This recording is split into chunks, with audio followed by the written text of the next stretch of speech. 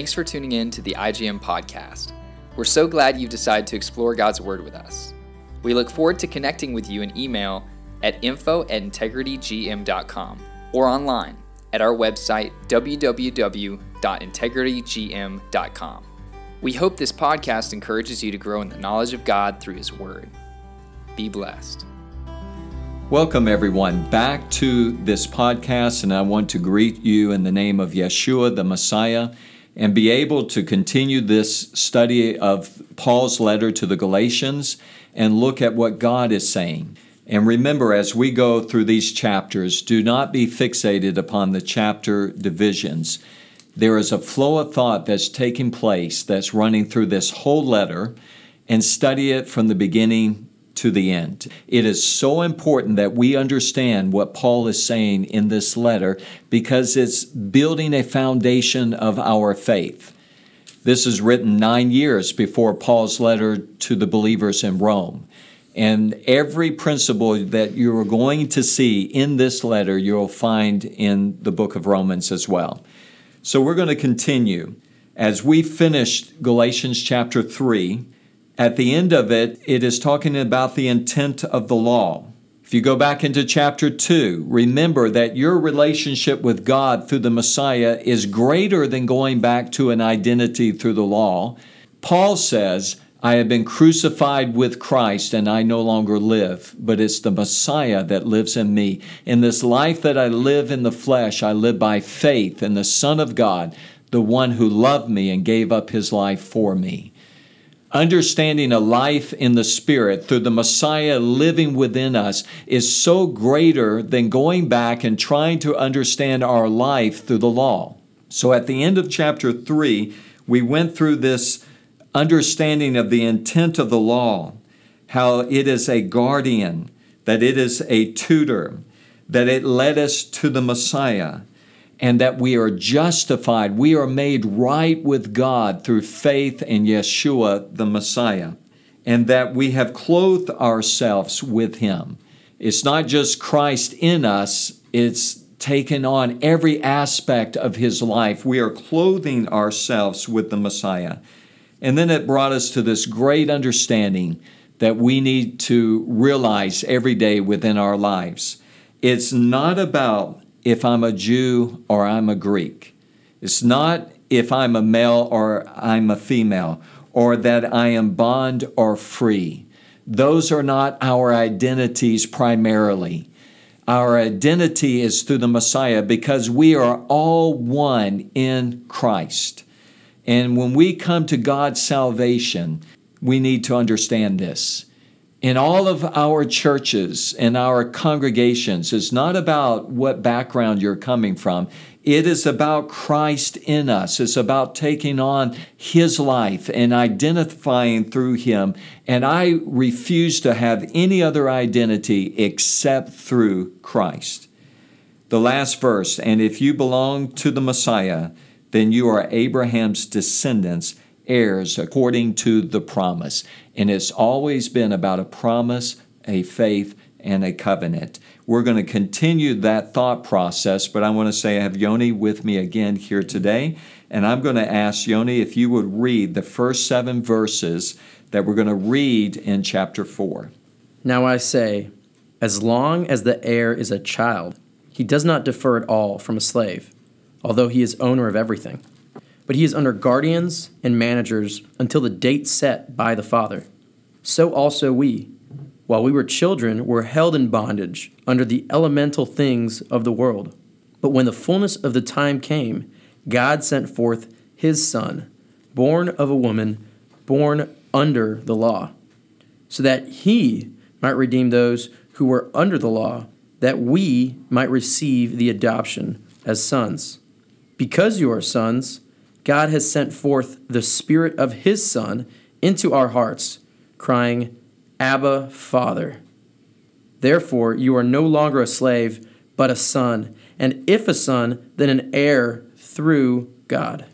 As we're reading these statements by Paul, I want to encourage you to read Romans 6, 7, and 8, because all of the principles that we are covering through Galatians are really going to come alive in those 3 chapters as well.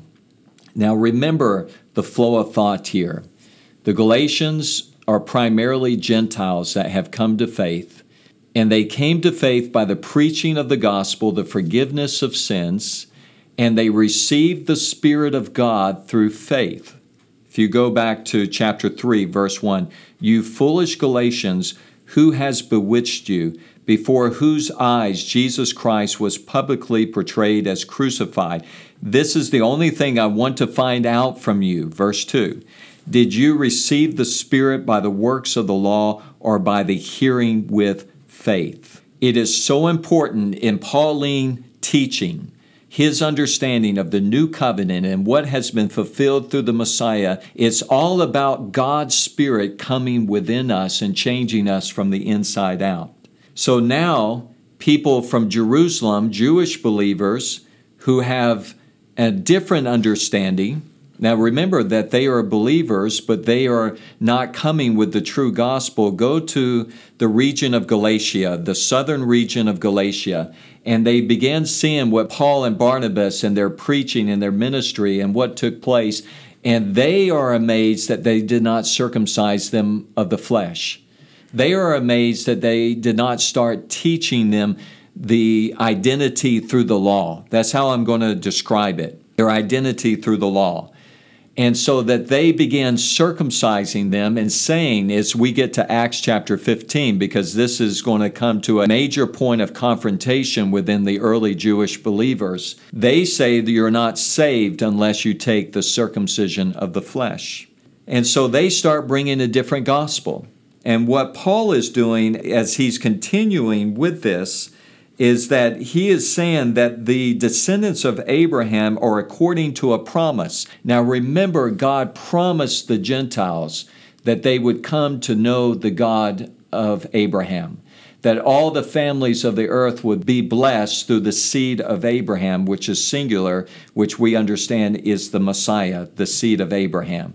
And so it's been about a promise. Now, did they receive the Spirit of God through the law that was given at Sinai, or did they receive the Spirit of God when they put their faith in Yeshua, the Messiah? And so he's reminding them.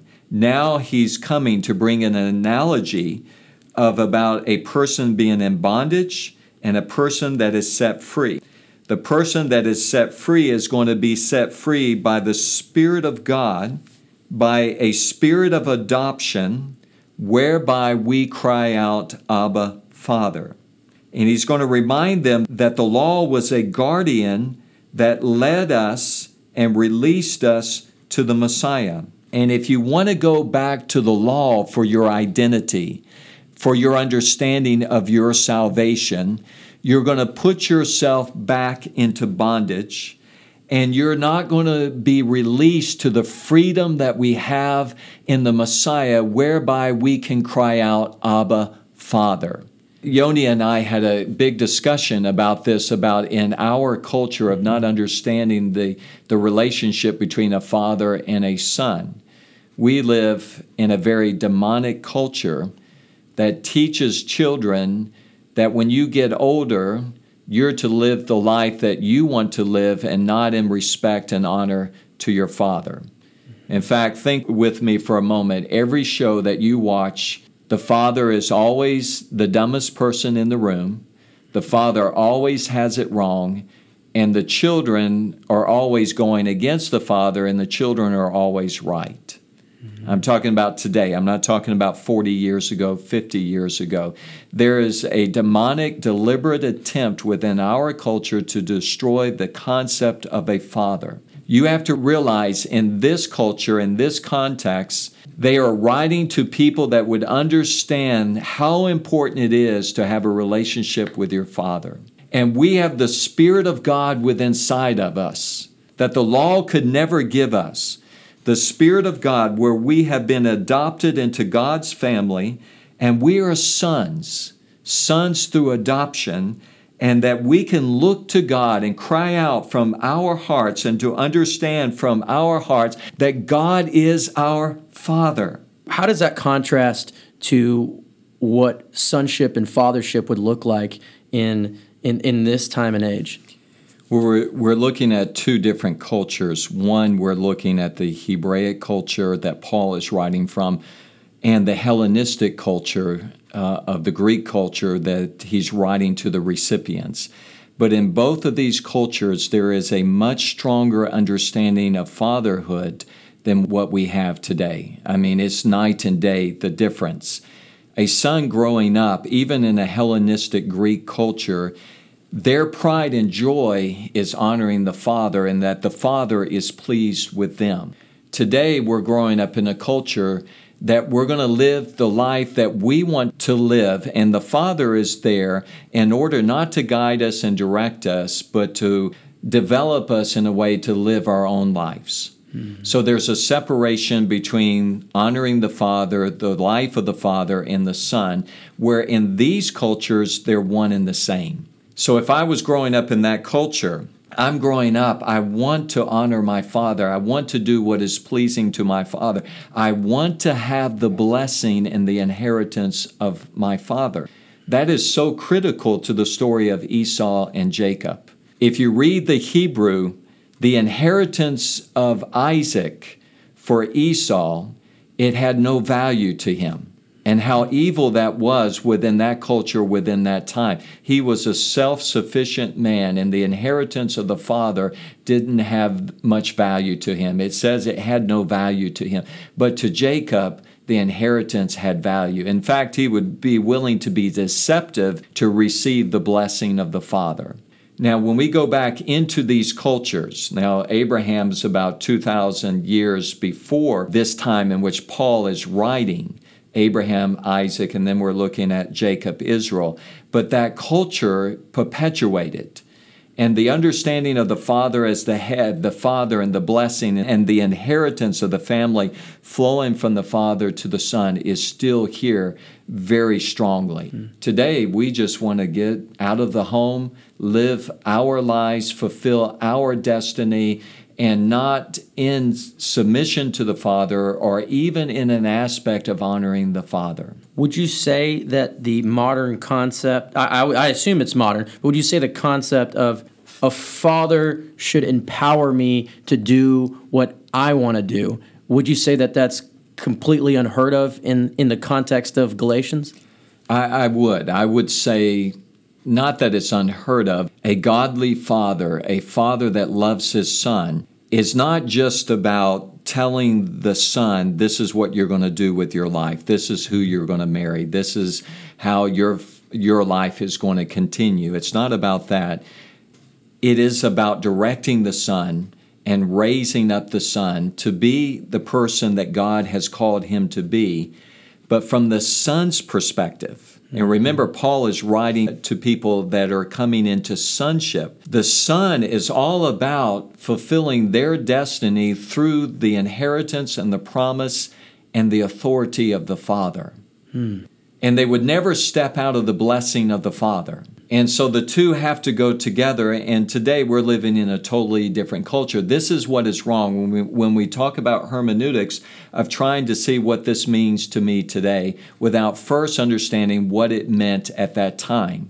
In that time, there was a specific time, many people believe, that there was an announcement, this is my son, and the son, who was always the son, comes into a greater understanding of the father and the son relationship. But the son is never abandoning that relationship with the father. In fact, to go outside of that according to the law, think about this, to speak evil of your father and your mother according to the law, coming back to the law, you are to be stoned. When you look at that, it shows how important that the son, the children, honor the will and the direction and the reputation and the character of the father. And when we look at this, we're not talking about an earthly father. We're talking about God Almighty that is holy, and everything that he does, he has adopted us through the Messiah, through a life in the Spirit, and I can look at God and say, Abba, Father. This is my Heavenly Father. Do you feel it now? Do you understand it in the sense in which it was written in that day? Could you give me some more of your thoughts about the term Abba? There is debate about this, and I've heard a lot of people just preach automatically this is a more intimate term, daddy, father. I'm not so sure historically we can say that. I do think that there are some things that do lend towards that understanding that it's a more intimate term. But what we can say is that we're looking up to God, and we can say, Abba, Father. We can say, this is my Father. I am the Son. I'm part of His family. This is His kingdom. All of the rights in His kingdom, in His family, belong to me. And I do believe that it's a more intimate understanding of this. Can we say it automatically? I'm not sure we can say that, but it is something that is very precious and very special. So I hope you see this, because as Yoni and I were talking about this passage before we came into this, can a person look at this and say, okay, I have the Spirit of the Father within inside of me through the Messiah, through the Son of God. Can I now go out and live any way that I want to? Absolutely no. Now, Paul's going to bring this out very strongly later on, and the difference between the fruit of the Spirit versus the deeds of the flesh. Fruit of the Spirit singular, deeds of the flesh plural. And he's going to bring it out very strongly in Romans as well. A life in the Spirit is not fulfilling the deeds of the flesh, but it's a relationship with God that the law can never give you. Only through the forgiveness of sins that comes through the Spirit of God, the Holy Spirit living within inside of us, where we can cry out, Abba, Father. I told Yoni there's little wiggle room in this at all. You can't come out of this and say, I can live in sin because I'm not under law. No, you're in a greater understanding of it. It's a life in the Spirit where everything that you do is to honor God, your Father, Abba, Father. Think about Galatians 2:20. I have been crucified with Christ, and I no longer live. But it's Christ who lives in me. How does Christ live in me? How does the Messiah live inside of me? Through a life in the Spirit. And this life that I live in the flesh, I live by faith in the Son of God, the one who loved me and gave up His life for me, the one who redeemed me and purchased me by His blood. He lives inside of me. And now we are saying we can cry out, Abba, Father. Praise God. Not any wiggle room to go live any way that you want to. There's not any wiggle room to say, but now I can go live in sin. No, just the opposite is being taught by Paul to the Galatians. Now let's look at verses 8 through 11. And Yoni, if you don't mind, could you read these verses? Sure. However, at that time, when you did not know God, you were slaves to those things which by nature are no gods. But now that you have come to know God, or rather to be known by God, how is it that you turn again to the weak and worthless elemental things to which you desire to be enslaved all over again? You observe days and months and seasons and years. I fear for you that perhaps I have labored over you in vain. I want you to think about what Paul is saying here and think about the understanding or the characteristics of the new covenant that God promised to the Jewish people. If you look back in Jeremiah 31, the chapter 31, verses 31 through 34, one of the signs of this Brit Hadashah, this new covenant, is that you will know God from the least to the greatest of anyone that comes into this new covenant, because He will forgive you of your transgressions and your sins He will remember no more. So we know God. If you do not know God, if you do not have a relationship with God, then you have never come into this new covenant. You may know things about God, and you might have gone to a Torah class or gone to a study of the Hebrew Scriptures or the new covenant. You might have studied it, but that doesn't mean that you know God. Only when you come to this forgiveness of sins and you understand who God is through the forgiveness of sins can you know God. This is what Paul is referring to or talking about. You know God, but even more that God knows you. How can God know you? How can God have a relationship with you? It comes through the forgiveness of sins. How did that forgiveness of sins come into your life? How did the Spirit of God come into your life? It came through faith in Jesus Christ, the one who died for you, the one who gave up his life for you, who is resurrected, who lives inside of you, not through the law.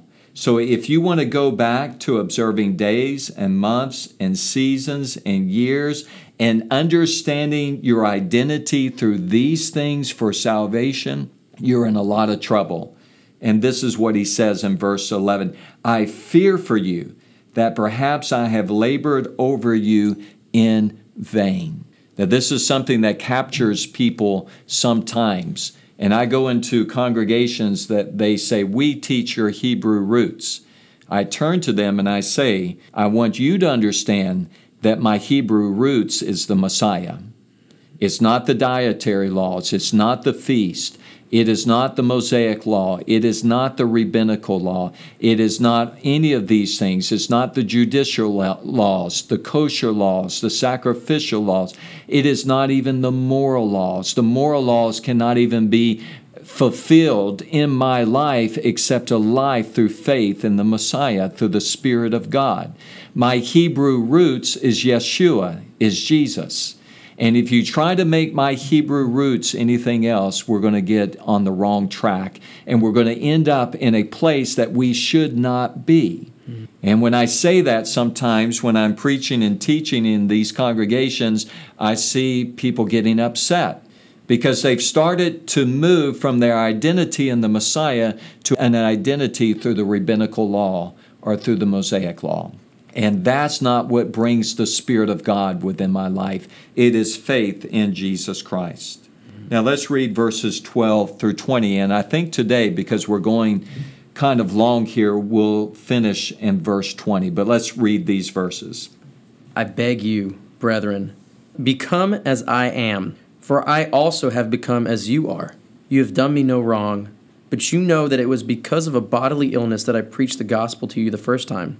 And that which was a trial to you in my bodily condition, you did not despise or loathe, but you received me as an angel of God, as Christ Jesus himself. Where then is that sense of blessing you had? For I bear you witness that if possible, you would have plucked your own eyes out and given them to me. So have I become your enemy by telling you the truth. They eagerly seek you, not commendably, but they wish to shut you out so that you will seek them. But it is good always to be eagerly sought in a commendable manner, and not only when I am present with you, my children, with whom I am again in labor until Christ is formed in you. But I could wish to be present with you now and to change my tone, for I am perplexed about you. In these verses, you see so much about the character of Paul, and you see it in his other writings as well. He loved these individuals. He was so concerned for them. You see how he continually in 2 Corinthians prays daily for the churches, for the congregations, the people that have come to faith. And you see it here as well. When he preached to them the first time, he had bodily illness. And we see this in the text, that sometimes God will even use things that are happening within our lives to put us in a position to preach the gospel. They received Paul as an angel of God, a messenger of God, as Christ Jesus himself. When Paul preached, they understood the good news that Jesus preached was coming through his life to them. And they believed him, and they were eagerly seeking him. And so we look at this, they believed him to the point if he told them to pluck out their eyes, they would have done it. There was such trust in what Paul was saying represented the things of God. Now this is being distorted, and Paul is concerned. He's writing to them as children, spiritual children, whom he labored for them, that they would come to know Christ, and Christ formed within them the life of Christ. But now in verse 20, but I could wish to be present with you now and to change my tone. Right now, he's speaking very strongly and rebuking the Galatians, or more specifically, rebuking these teachers that have distorted the gospel and that are bringing them into confusion. He wants to change his tone, for I am perplexed about you. He is perplexed about what is happening. They began with the Spirit of God, and now they are trying to be perfected in the flesh. It is a different gospel. My identity is through Christ. My Hebrew roots is through the Messiah. Everything about my life, a life in the Spirit, is because of Jesus the Messiah, and that will never change. My identity is not going back to the law. My identity with God, where I can cry out, Abba, Father, is a life in the Spirit that comes through faith in Jesus Christ. Tomorrow, when we begin in verse 21, we're going to see an allegory that expresses this principle. But I want to close with a prayer here today. Heavenly Father, we come to you today, not by many ways, but by one way, through your Son, the Messiah. And we come in the forgiveness of sins, because in Him the righteousness of God has been brought to our lives. And we stand complete in Him. We stand finished in Him.